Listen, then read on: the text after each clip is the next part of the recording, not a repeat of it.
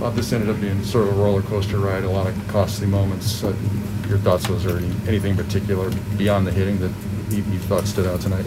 Well, they made a good throw from right field. Versus job to try to pull the ball and get him over, and when the ball was in the air, I thought it was enough, but he made a great throw to the third. Was actually probably the biggest play of the game, certainly at the time. We didn't do a whole lot offensively, and then all of a sudden we perk up and score 3 runs. Thought we were in a good position to win, we just didn't do it.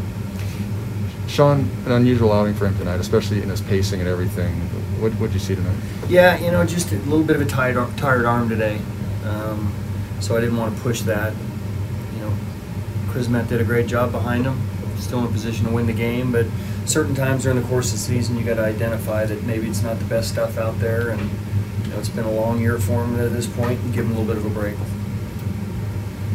You said that in the area you thought, in review, you also thought it was deep enough and that Will should have gone on that one? Okay. For sure, yeah. I did. How's Jorge doing after that hit by pitch? Obviously he stayed in, but... Yeah, he's okay. He's a tough guy. He's taken a few off everywhere this year, but no, he's a tough guy. He'll be good.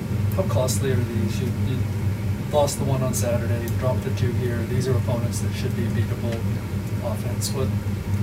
They're getting some pretty good pitching. We got Cabrera out of there. He's got really good stuff too. We made him throw some pitches and got him out of there, got to the bullpen and tied the game. Just didn't do, quite enough after that. So, you talk about opponents we're supposed to beat. We're just trying to win every game, no matter who we're playing. So, I don't think we go into a series and say we have to win this game. It's every game is important right now, no matter who we're playing.